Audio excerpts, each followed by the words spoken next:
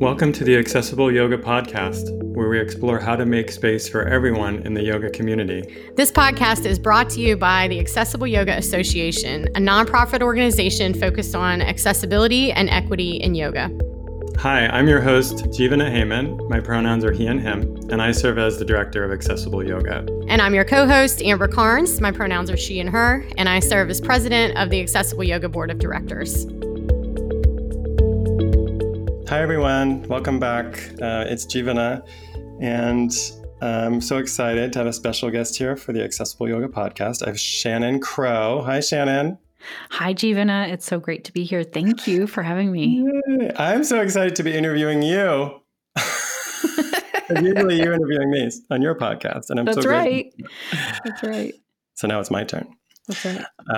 All right. So I want to introduce you. Let's see. Shannon Crow is the host of the Connected Yoga Teacher podcast. And I would just say, you run the Accessible Yoga. I'm successful. Oh my God. The Connected Yoga Teacher Facebook group, which is very similar to our Accessible Yoga community. And I love that connection that we share. But you basically focus also on pelvic health, and you're the founder of Pelvic Health Professionals. Is that right? That's right. And I would just say generally that you're dedicated to helping yoga teachers find their way, find their niche, and focus on building community. And I just love that about you. I love the work that you do, connecting teachers with each other and supporting them. And it's very inspiring to me. So thank you for that. And thank you for being here. Thank you. I feel like your work has really inspired me. I was just thinking back, knowing that we were going to talk today, I was thinking back to when we met at the Accessible Yoga Conference in Toronto way back. And I just appreciate how much I felt welcome and part of the community, even though I was meeting all new people. I don't know all the details of like how you put that together, but I'm here for it. I'm here to learn. And I learn a lot from you, from being part of your community. So thank you. Oh, thanks. Yeah, likewise. I learn a lot from you. And I think we both share that same passion, community building and connecting yoga teachers with each other and supporting them. So that's what I love about our friendship and the way that, you support me like outside of this work, just like on our side chats, when challenges come up and new ideas arise. So it's great to have you as a friend and a peer. So, and thank you for being here. But let's talk more about your work. So that bio is pretty short. So can you tell us a little more about yourself and maybe introduce yourself? Sure. Well, I live in Canada. I'm really starting to dive into, like, I live on Odawa, Mississauga, and Anishinaabe land, and I'm trying to figure out what that means.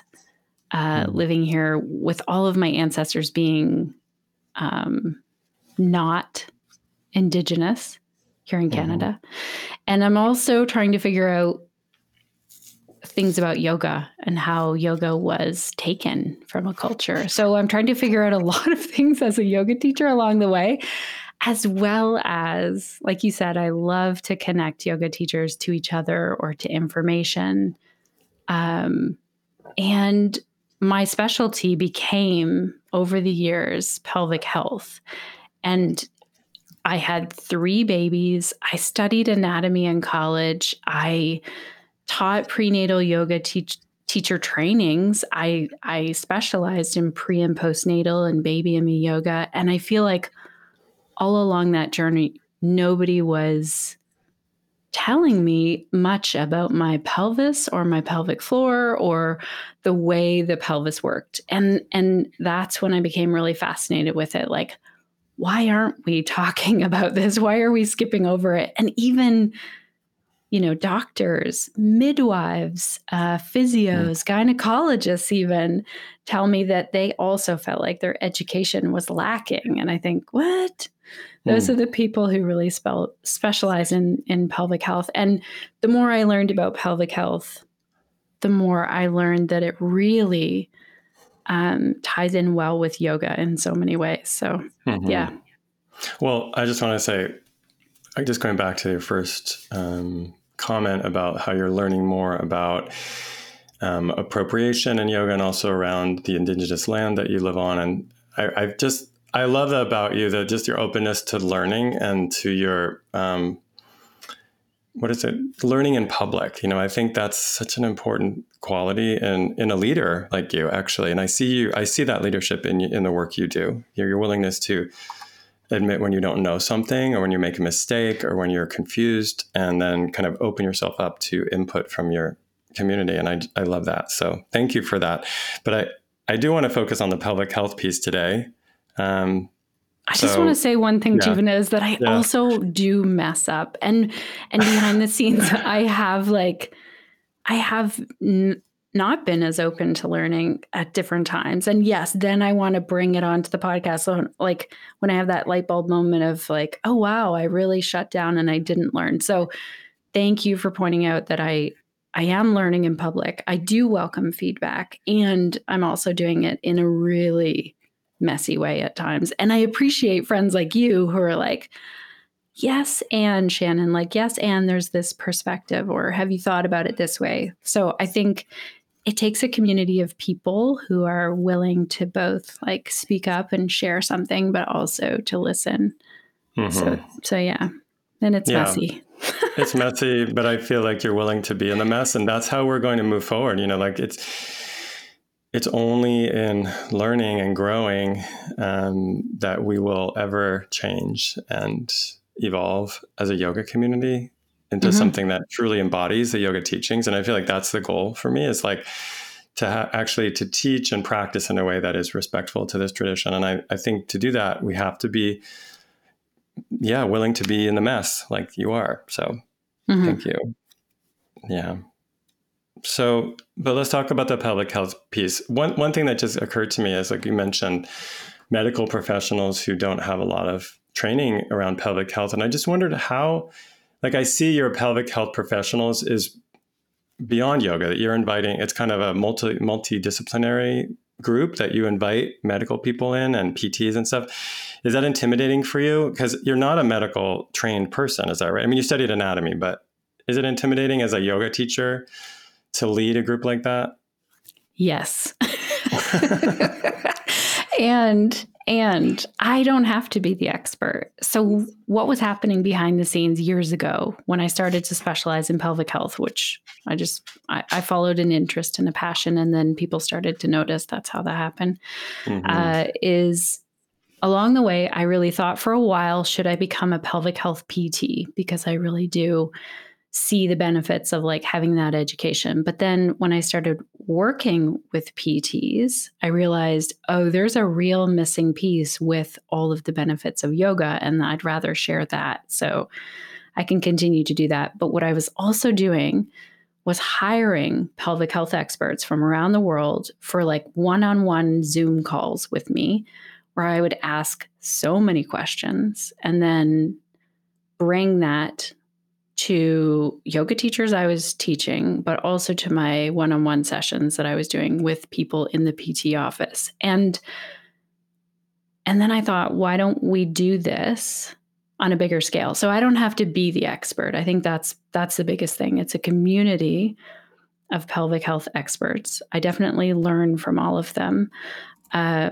And we hire them, and then our members get to ask the questions. We organize the questions, we organize the guests, we write the notes, we have, we do all that stuff behind the scenes. So it takes the pressure off. And I still have times where I'm like, how can we attract more pelvic health experts? Like, how can we get those leading experts to think, I want to join this community? And so, you know what? I dip in and out of like, oh, I know so much about pelvic health, to thinking, oh my gosh, I know nothing. Like, we have a couple of calls coming up on endometriosis, and I feel like I barely know enough about it. Yeah. And I also have like one burning, well, it's not a question, but like a comment about this, which is like, as a man, like I'm cisgender man, which means I was born male, and that's a gender I still identify with. It's hard for me connect so much to pelvic health. I just feel like I don't know. So I'm just curious about that, like the gender issue in pelvic health. And if you see that as part of the reason why maybe there's less information around it, because generally medicine focuses on male bodies. I just wanted to talk about that the issue of gender in this field.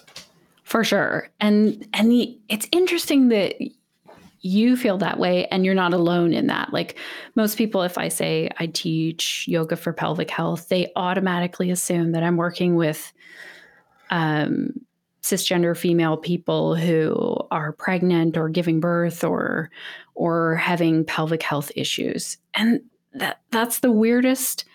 It's the weirdest thing that's what we assume. And I want to say, like, we all do that because that's how we were raised. But every single human is walking around with a pelvis, with a pelvic floor. I've had people tell me, well, that doesn't pertain to me because I'm a cisgender male. And so therefore I don't have a pelvic floor. And I'm like, yeah, you do. You totally do. And isn't it amazing then that we don't know that we have a pelvic floor? Lots of people don't even know where it is. Yeah. Well, right. So that's what I'm wondering is like, how do you, I don't know. I'm just curious, like, what do you say then? Do you just say you have one? You have a pelvic floor. You need to figure out where it is and connect with it. When I do pelvic health workshops, the majority of the time it is, if I look around the room and I do a quick scan, I really try and take my gendered language out of pelvic health now because it doesn't actually matter. But if I look around, I might just assume, okay, most people in this room are cisgender females because of that. But I do want to say, I think it's really important that we start to talk about pelvic health and take out the gendered language, which I started to do a few years ago. Even saying like this is a female pelvis versus a male pelvis, I think that we miss, like we know that biologically we don't just get divided into two categories. And we know that what does that have to do? If you and I both have a pelvis and we have a pelvic floor, our organs might be in a different configuration, but overall pelvic health, you and I could benefit from the same information. And that's the biggest thing, like having that awareness, learning about pelvic health. The biggest thing that I hear from people in workshops is, oh my gosh, I had no idea. Yeah. And I think we skip over the pelvis because we were taught, like, don't talk about your private areas. There's a lot of shame around the pelvis. Yeah. Well, and just for me, I think just part of that is the frustration I have with the kind of gender assumptions that happen in a lot of yoga spaces, that people assume that contemporary practice is mostly for women and that's the audience. And so I'm in a lot of yoga spaces where people, well, like even yoga groups on Facebook, I've noticed recently where people start posts like, hey, ladies. Yeah. And I'm like, are you kidding? I'm like, are you joking with that? Like 2022, you're writing on a public Facebook group with thousands of people and you write, hey, ladies. Like, what do you, I mean, there's so many problems with that. Like, I don't even know where to start, but, and I think it happens in yoga classes as well. And so I feel like I have this kind of already like a frustration about that. And so like, I think it's important. I love what you're saying. I think it's important to just kind of dismantle this whole area, like this whole like belief in yoga having a gender and also pelvic health having a gender. That just seems so, well, all of our notions of gender are really messed up too, just like as a binary and instead of, as a spectrum. Yes. Yeah. So anyway, thank you for letting me share that. It's so true. We've also had posts like that in the Connected Yoga Teacher group where it's like, hey, ladies. And we write to that poster saying like, hey, just so you know, we have all various genders in our Facebook group. So this excludes some people and we want it to be inclusive. Like we write a nice note back. So yeah. And if people are listening to this and they're thinking, well, there are just two genders. You know what? Learn some more. Like, this is where I was learning and thinking, oh my gosh, I had no idea about gender. No idea, really, compared to the information that's out there now. And so we dug inside of pelvic health professionals. We did a transgender competency training, but that exploded into way more learning.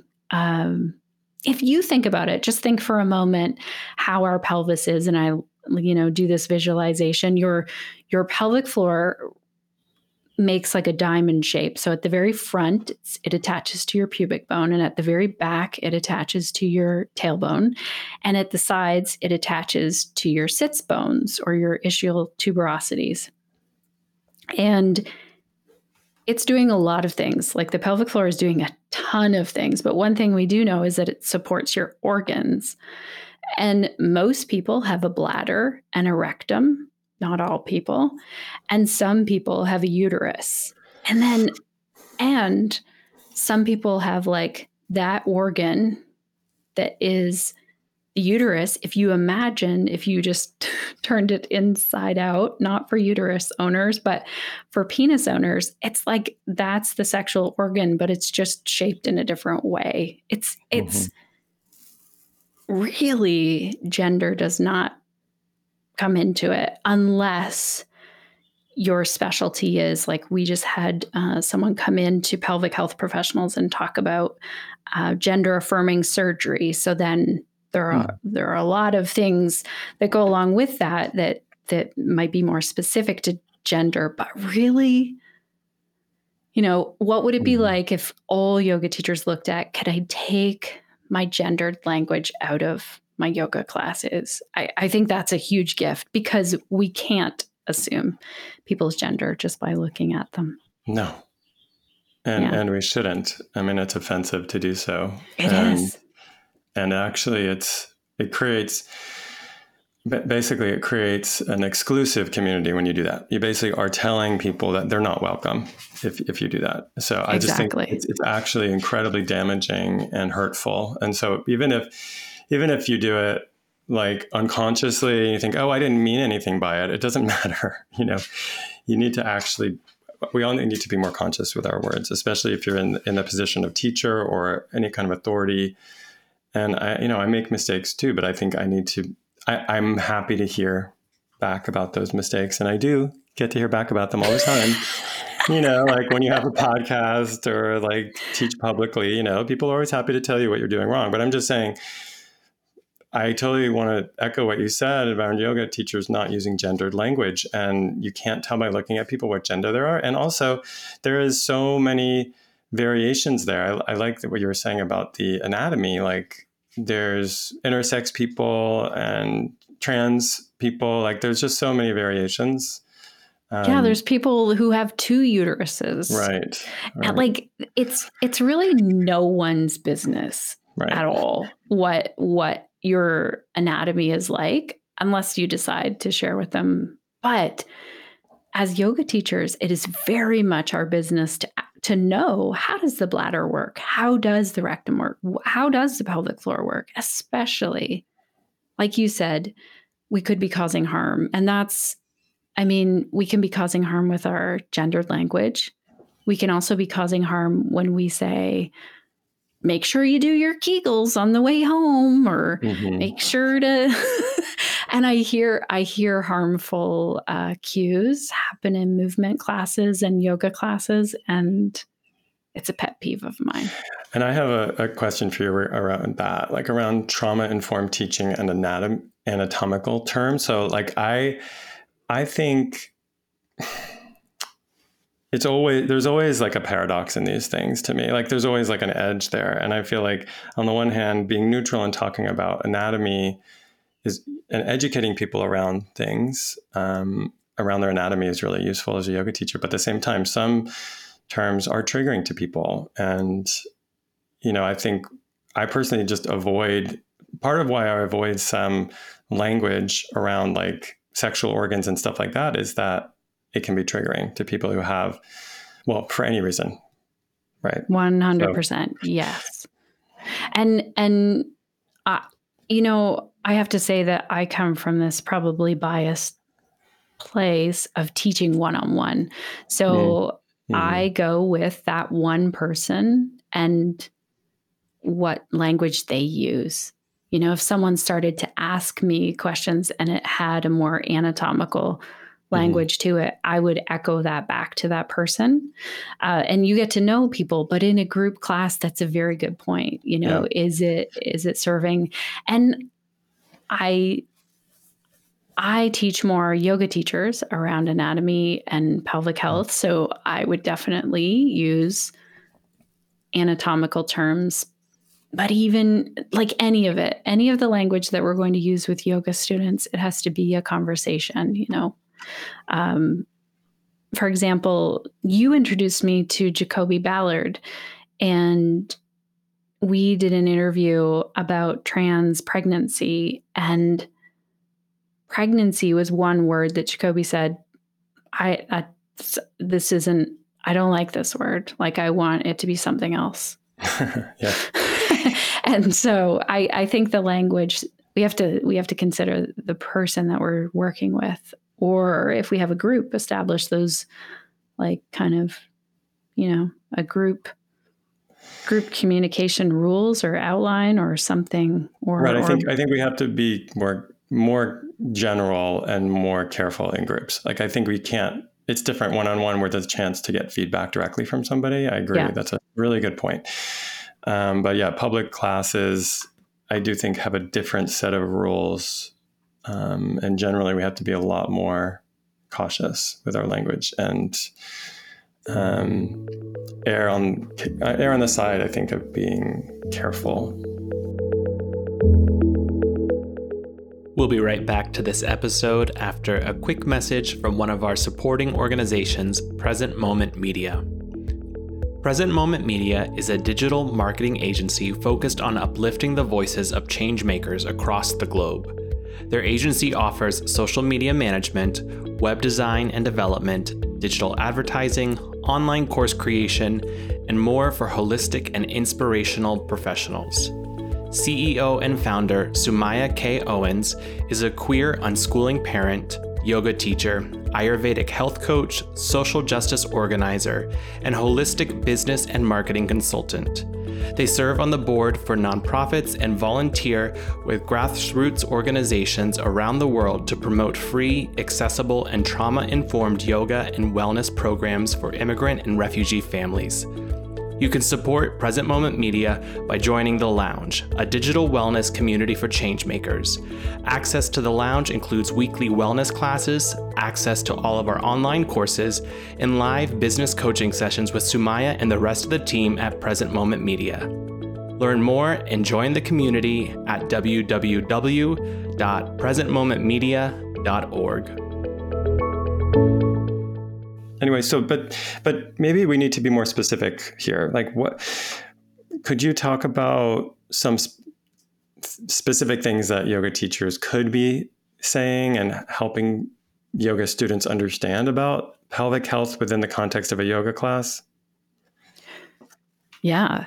Well, first of all yoga teachers, anyone holding space and creating that space where people get to know themselves better is helping with like overall our health and well-being as a human, especially our pelvic health. That's what I started to realize. Okay, when we have movement and breath and we really build that awareness, these are all things that can really help someone who's dealing with pelvic health issues or help to prevent pelvic health issues. So I just want to say that first, that's where I started to see this tie in.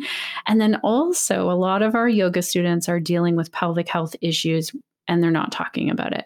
So they might be peeing their pants. They might be like 50% of people who give birth have some degree of pelvic organ prolapse. That's really high. If we have a class of postnatal people, 50% of them there are dealing with some degree of pelvic organ prolapse. And we as yoga teachers, we need to know what that is. And we need to know what to cue people to look for if they are dealing with pelvic organ prolapse. Like I had one student come to me and say, I was doing boat pose and I could really feel the pressure of my pelvic floor pushing down, and I feel like it's not good. I feel, what are some alternatives? And this wasn't in one of my classes. This was in another yoga class. But we need to know, like, for example, for that one, I kind of go on 4 principles. 1, do you like doing the pose? Because I don't love boat pose at all. So it wouldn't be my choice of like, here's how I want to build strength. Or I might change boat pose from what someone's doing. So that's the first one, is like, do I like it? Am I able to continuously breathe in this pose? And this is if you're dealing with pelvic organ prolapse or diastasis recti. I know I'm kind of throwing things out here, but those are 2 of them. And then we look for, along the linea alba, is there doming? Like, is that line along the belly button, is it sticking out or is it going in? And the last one, do we feel like a downward pressure on the pelvic floor, or like kind of that, are we bearing down too much on that pelvic floor? And those are 4 easy things to check in when you're doing movement of any kind. And on a personal, sorry, you were going to say something. Well, I'm going to ask you something.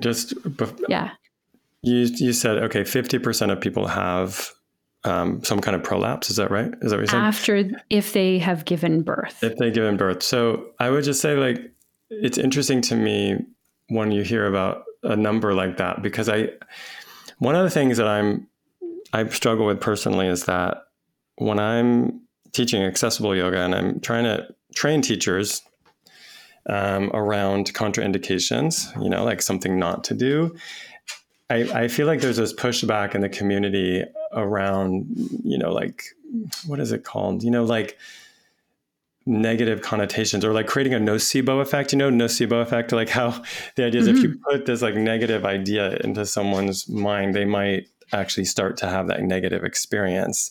And so there's some reaction. I think it's kind of reactionary things happening in the community that I see around, like, don't be negative about it. Like, all bodies can move. For example, like in my world, it's more like spinal flexion, like forward bending, and how there's kind of there was some cautions that came out around forward bending. And then there was this pushback and saying, like, all spinal movement is good and we shouldn't be afraid and we shouldn't scare our students about these things. But I feel like the kind of, like what you just said, 50% of people who've given birth have some kind of prolapse. That's huge. And that means like a large portion of your students have had that. And I would say same around spinal flexion. Like for me, there's figures that state that 50% of seniors have some kind of a back concern or pain. Like half of seniors have some back issue. Yeah. And a larger percentage have osteoporosis. So it's like, to say that flexion is fine and safe and we shouldn't be afraid of it isn't true, actually, because it might be true if you're a young, thin, flexible person. But if you're like teaching a class where you have like regular people in there, especially older people, or in your case, people who've given birth, it feels fair to make those to share those concerns. Do you know what I'm saying? To be conscious and teach with those contraindications in mind. Do you know what I'm getting at?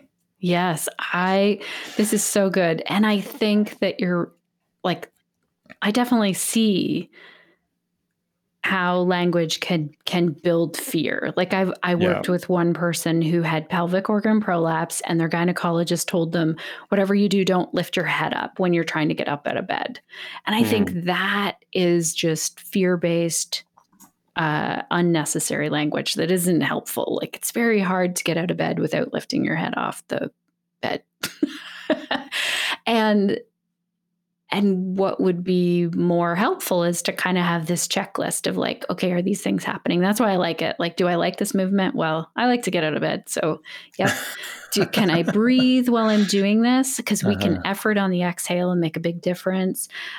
Is there any doming or invagination at that linea alba? And then do I feel a bearing down pressure on the pelvic floor? And then you would know, okay, if I have some of these things, I'm going to go see a pelvic health PT because they specialize in this, just like our dentist specializes in dental work. So I'm all for let's move, let's not be afraid to move, and let's figure out what's going on so that, you're not just coming into boat pose with a pelvic organ prolapse and really possibly making it worse. That I don't want to I don't want to be making something worse. And I'll use myself as an example. So I used to work in yoga teacher trainings, and I was the demo person for so many poses. So if anyone's ever been that demo person in I'm going to say more traditional or more westernized yoga teacher training,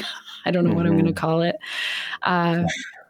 You might be holding plank pose for a really long time in the center of a room or something like that. And what I didn't know is that at the time I had diastasis recti after having 3 babies. Which is what? Can you define that? Yeah. And it's really interesting. You asked, like, how would I define it? So there was a change in the tissue at my linea alba. So it's normal in pregnancy for that tissue to change. That allows our body to stretch and make room for baby. But I was having low back pain. So I didn't even associate it with diastasis recti. I didn't even know what that was. And it was when I went to see a pelvic health PT and was diagnosed with it. And then I went online and I Googled it and I got like this big list of don't do this pose. This pose will make it worse. Never do crunches, never do planks, all of this information. And also then it was like, don't do table pose. I'm thinking, what? Or do table pose because that'll fix it. And I ended up being very confused. It took a lot of years of digging through information and connecting with pelvic health experts. New studies came out about diastasis recti. Studies with experts who specifically work with this. We did a podcast episode on it with Dr. Sinead Dufour. And a lot of it was like, yeah, you can still move, but here are the things to look for. That's what I needed. I did need to back off on doing those plank poses for a while and figure out how to come back to those if I wanted to, how to continuous breath, building up to it, checking for that pressure at the linea alba or down on the pelvic floor. So, yeah.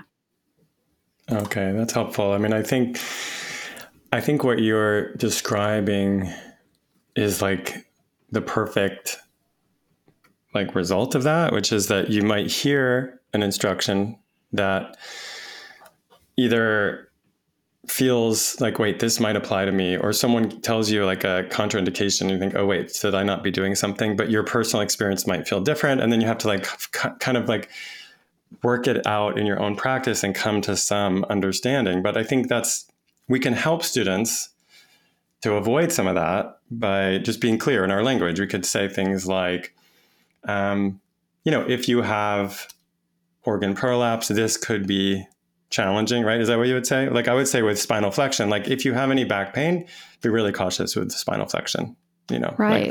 Be conscious about that.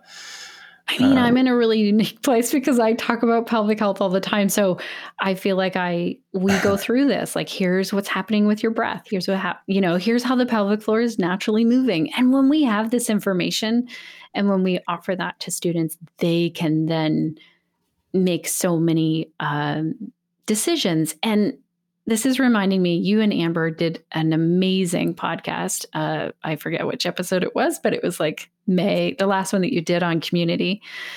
And I listened to it this week and I was thinking, yes, like this idea that we are not the expert in this person's body. Just because we learn more about pelvic health, the more we take that information, we pass it over to our students, and then that really empowers them to make those decisions and, build their healthcare team and also really listen to their own body and figure out, okay, what's happening here with me? Because that area gets skipped over so much. So I just want to say that this is one of those spots where I feel like pelvic health and learning about pelvic health, or anything like you saying, learning about the spine, it can be scary for yoga teachers because they think that they have to like know everything. Mm-hmm. But if we know enough to really understand how the body works and how humans work and the nervous system and all of the other complex things, then we can share that with our yoga students and they have that information. Then they can, then they can go to any yoga class and change a pose and do something different or, Exactly. And I do think that we forget sometimes that if you're calling yourself a teacher, then your job is to educate. And that doesn't always mean simply giving someone instructions of how to move the body in a pose, but it could be taking a moment to give like a little side, it doesn't have to be like it could workshop a pose, or you could just give like a little tidbit of detailed information, background information in the middle of something else. You know what I'm saying? Like you can add in a lot of information in a yoga class that's beyond just move your body like this. Yeah. Like I get really fascinated and I geek out about science stuff. So the bladder fascinates me. Like when we get a draft of cold air on the back of our calf muscle, there's actually a nerve there that communicates with the bladder. And that's why sometimes we'll get a draft of cold air and think, oh, I think I have to pee. And I think it's fascinating because sometimes that might happen when we get home from a long car ride and we go to put the keys in the door. We're like, oh my gosh, I have to go pee right now. Like those are different things in the body. And when we understand why it's happening, because the answer is not just to Kegel and strengthen your pelvic floor, just so you know. When we understand that, then it can make a huge difference. Yeah, let's talk about that because I know you have kind of a thing about that, this focus on that we always talk about engaging. And engage the core, engage the pelvic floor. And I know that's been a frustration for you. Yes. So I would just ask for anyone who is cueing that, if you do say to your yoga classes, engage your pelvic floor or engage your core, what are you hoping? First of all, like what is your intention of saying that? I hear it lots in the yoga world, Pilates, other movement classes. Well, actually, I think it goes back to my comment about spinal flexion. I'll just be honest. I think the only reason I would bring it up in a class is if I had students who have back issues. And I think that the idea is, and it's not true either, there's this kind of belief that we have that if you have a back problem, that you just need to strengthen your abdominal muscles. And, for some people, that might actually help. But for many people, that's not the answer. There might be other things they need to do. For some people, though, that's true.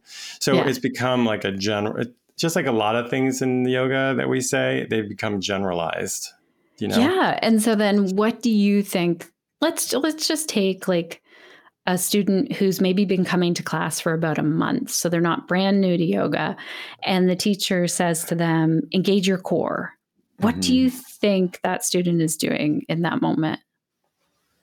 I mean, I think they're tightening all the muscles they can think of in the middle of their body and their abdomen. And Yeah. And a lot of tightening going on. Engage the pelvic floor. The most common thing that I see is like people squeeze their butt. Right. And okay, so we know a couple of things. We know one, that the pelvic floor in general holds a lot of tension when we're stressed. Now we know, especially now, we've just lived through a pandemic, life is busy and stressful. The majority of people are probably, I'm going to take an educated guess, like walking around with more often than not a pelvic floor that is holding tension. I can feel this in myself. If I'm like standing doing the dishes or something, I'm like, oh, look at me engaging my pelvic floor when I'm just, maybe thinking of something stressful. We've done scientific studies that show that the pelvic floor is the first thing to engage. So they did a series of tests where they put electrodes on people's muscles and showed them graphic, like stressful images. And the pelvic floor was the first one to fire and engage. And so, yeah, it's important that the pelvic floor is able to engage and that it's strong, but it's also so important that it lengthens and relaxes. That's how it works at its best. And so if we knew, okay, let's say over half of our class is already holding a pelvic floor that's holding a lot of tension, why would we cue more of that? Like, that'd be like if your shoulders were holding tons of tension, then you're like, all right, let's everyone tighten your shoulders and hold your shoulders. We've gotten things mixed up. We think that a weak pelvic floor is one that is needs to be like holding tension all the time, but that's not how muscles work. So I think that's one thing. Also, 98% of low back pain is connected in some way to pelvic floor tension. So we don't know which came first, pelvic floor tension or low back pain. And so we can really aggravate things when we start and the cool thing is we can engage the core without saying those words. If you stand and you just slowly tip forward without moving your feet and tip back, and maybe you want to hold on to something to do it, that's fine. Your quote unquote core, which I want to talk about that in a moment, will engage. Like it will engage. So you, as someone who might be directing movement in a yoga class and breath, you are doing all kinds of things with the core. You don't have to say, engage your core, engage your pelvic floor. I think we need to take those cues out until we really understand it. And we also probably, our student has gone to see a pelvic floor PT to assess, is the pelvic floor holding too much tension, or is it like, what does it really need? It can be very complicated. It's not within our scope of practice, I don't think, as a yoga teacher to be giving that as a regular homework. We can talk about awareness of the pelvic floor and some engagement cues, but I think we're dipping out of what yoga is and into something else. But that was interesting. The connection you talked about. We connect weakness to not being engaged when it could be relaxed. Like I think, I would just say in general, I think we don't have much of a connection to what relaxation feels like. And it feels like weakness, or it feels like, like not being engaged in some way. But I wanted to connect it to the breath. I heard you mention the breath a few times, and I feel like I know there's a connection between the diaphragm and pelvic floor, the diaphragm muscle. And I was just thinking about the comment you made about pelvic health and lower back, or did you say lower back pain, lower back issues? There was a study done, saying like 98% of people who had low back pain also had pelvic floor tension. Because I feel like also the diaphragm muscle inserts in the lower back, in the lumbar spine. I think there's a lot of connection there as well between the breath and the lower back and the way that we breathe. But I wondered about the connection between the breath and pelvic health, if you could talk about that. So the diaphragm and the pelvic floor, if you can remember that they're best friends, they love to move together. So they move down together on the inhale, and they gently, on their own, without you needing to do anything, move up together on the exhale. So take something for if you want to play around with this, I love to bring something into practice. Do this in bridge pose. So a lot of yoga teachers will cue bridge pose lifting on the inhale. And there's nothing wrong with that. You can put your breath wherever you want to, but try it for a moment to lift on the exhale, because the pelvic floor is naturally moving up then on that exhale up towards the head. And it might really change how that feels. So there's all kinds of way that the diaphragm is working. One, it is definitely part of the core. I also want to say, Jeevana, I'm so glad that you brought up the diaphragm. I get very excited about this because I bet you've never been to a yoga class where someone is saying to you, Jeevana, engage your diaphragm. It's time to strengthen your diaphragm. And it's a dome just like the pelvic floor. So why the heck are we putting so much emphasis on the pelvic floor and we're not on the diaphragm? They behave in a very similar way, but we like society puts so much messaging on the pelvic floor. There's a whole like, you know, you better have a tight pelvic floor. Oh, that's going to be better for your partner. Like sexually, this is going to be more pleasurable for everyone. Well, guess what? It might not be. It might be very painful if our pelvic floor is holding too much tension. So we have some pretty warped ideas about it. And I hope that we get away from that. Yeah, that's so interesting. I do think there's a lack of understanding of the diaphragm, but I'd say the same about the pelvic floor. It seems like, you know, even when I train teachers, I like to teach about the way the diaphragm works when we're breathing, because I really don't think people know. I think we need more clear training for yoga teachers on anatomy, and it's complex. You know, it's a lot, but I feel like it would just make us all better yoga teachers. Yes, for sure. I like to cue rib cage breath instead of three-part breath or belly breathing. And I did a podcast on that. I'm happy to share it because it's one of those moments where I used to cue belly breathing. That's what I learned.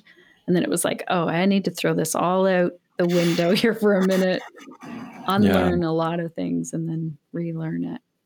Yeah. I mean, I try to explain how that diaphragm moves just so that you can understand where it's moving and why would the rib cage be moving? Why would the abdomen be moving or not? Yeah.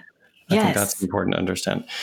Anyway, this has all been very helpful. Is there anything else you wanted to share about pelvic health and yoga? I don't know if we've covered it enough here. I mean, I touched on scope of practice. I think this is really important. I struggled with this at first when I started to specialize.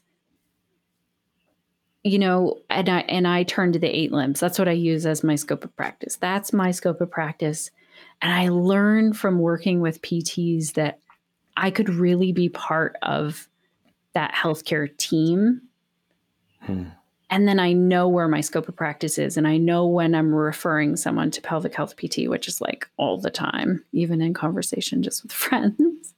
So I would say, make sure you connect with, if you decide, okay, I want to focus more on pelvic health and I want to learn more, find the experts in your area or find the experts online that you can refer people to. Like you had mentioned trauma. Anytime I'm working with someone and they're dealing with trauma, I know the psychotherapist in my area who specializes in trauma. That's who I'm going to refer to. So yeah, I think, and continue to learn, like follow your curiosity there. Or maybe it's something else. Maybe you're like really into learning all about how the feet work, or that's what's driven me to do this. I could endlessly talk to people about their pelvis. Well, I mean, I love what you said about working on a team. I mean, scope of practice is a really great topic, I think, for yoga teachers to reflect on, to understand what our scope is. And it's a little confusing, I think, depending on your particular training. But I love that, you know, once you have a passion and you've done additional study in an area, it does slightly expand your scope of practice. Generally, what it does, it makes you realize how little you know. Yes. And then you realize that and hopefully connects you to other professionals in the area and you can refer to them. And I think that's the key about scope of practice, is not just knowing your own limitations, but also being able to refer people out. And so I love that comment for sure. And the last question I would like leave you with and leave your listeners with is, you know, what the heck is the core anyway? Because that's one thing that when you just said, like, the more you learn, the more you realize you don't know. Yeah. I used to be like, the core is the diaphragm and the pelvic floor and the multifidus and the transversus abdominis. And that's the core 4. Well, wait a second. What about the psoas? What about the glutes? What about And so keep questioning the things that you read online or learn when it has to do with the core or the pelvis or the body in any way. And it's going to be uncomfortable. It's just like. And I think continue to get training. I mean, I interviewed Robin Rothenberg a few months ago about yoga and COVID for this podcast, and people can go back and listen to that episode if they're interested. But she had a really interesting focus in her work, which is that regarding the breath. I mean, she's really focused on how we breathe and how yoga can support our breath, and that's how she connects with COVID, supporting people with their breathing. But she says that we're too focused on more is better. That generally yoga has focused on that in so many ways, like more advanced poses, more calisthenic poses, or gymnastic poses is better. That more is advanced when actually less is more. And I always say that. Like for me, I always say more subtle is more advanced in yoga. And so I loved her focus on subtlety in the breath, and that less is more. And that with pranayama in particular, we're not trying to make the breath bigger. We're actually trying to get quieter. And I just wonder about that connection with pelvic health too. It seems like you're going in the same direction about this relaxed movement, subtle awareness. Is that true? Yeah, that is. Now you're describing my class. So someone else might teach yoga for pelvic health in a different way. I feel like my class is definitely, we spend time really moving in small ways, really noticing, really getting curious, like, oh, this is interesting on like this side of things. And what about this side? Or how's this feeling? And it is really subtle. And I do think less can be more for sure. It's interesting being at the conference in Toronto that you're doing, the Accessible Yoga Conference. Shelley Prosko is teaching, and she did a movement. It was all about pain science and yoga, and that definitely also ties into pelvic health. But anyway, and Shelley's a pelvic health expert that I often turn to. She led us through a practice that was like cat-cow and breath in various ways. And it was, you might think, well, I've done cat-cow, seated cat-cow. Yeah, that's whatever. I've done this. But she did it in such a mindful, subtle way that it allowed everyone in that room to really drop in. And you could tell, like, that was my experience of it for sure.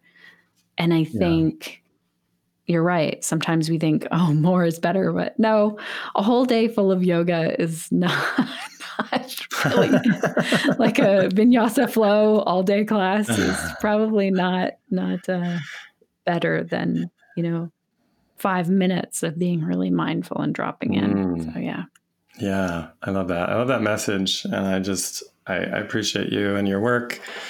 Thanks for sharing with us and with me, for being here today. You're so welcome. Thank you for your podcast, the work that you do. Also, just really for meeting people where they're at. Like, I feel you just have this gift of bringing comfort, and like everyone's welcome. And I realize that's what accessible yoga is, but also it's just part of your personality and the way you hold community. So thank you. Wow. I appreciate that. Thanks so much. Anyway, thanks, Shannon. Thank you for all of that. Thanks for being here. And also we'll put some links for your, so that people can find you in the show notes. But do you have anything in particular? I mean, people can, of course, listen to your podcast. They can join your Facebook group. They can join Pelvic Health Professionals, right? Is there anything else they could do with you? If you want, and you can tell me if you want to do this, I can give you a special code just for your listeners so that they can get a month free and they can check it out, and they can get access to all of the stuff in there. So I'll get that code to you. Okay. Yeah, that'd be great. We'll put that in the show notes. So there'll be a code. Is that for pelvic health professionals? That's what you're talking about? Yeah.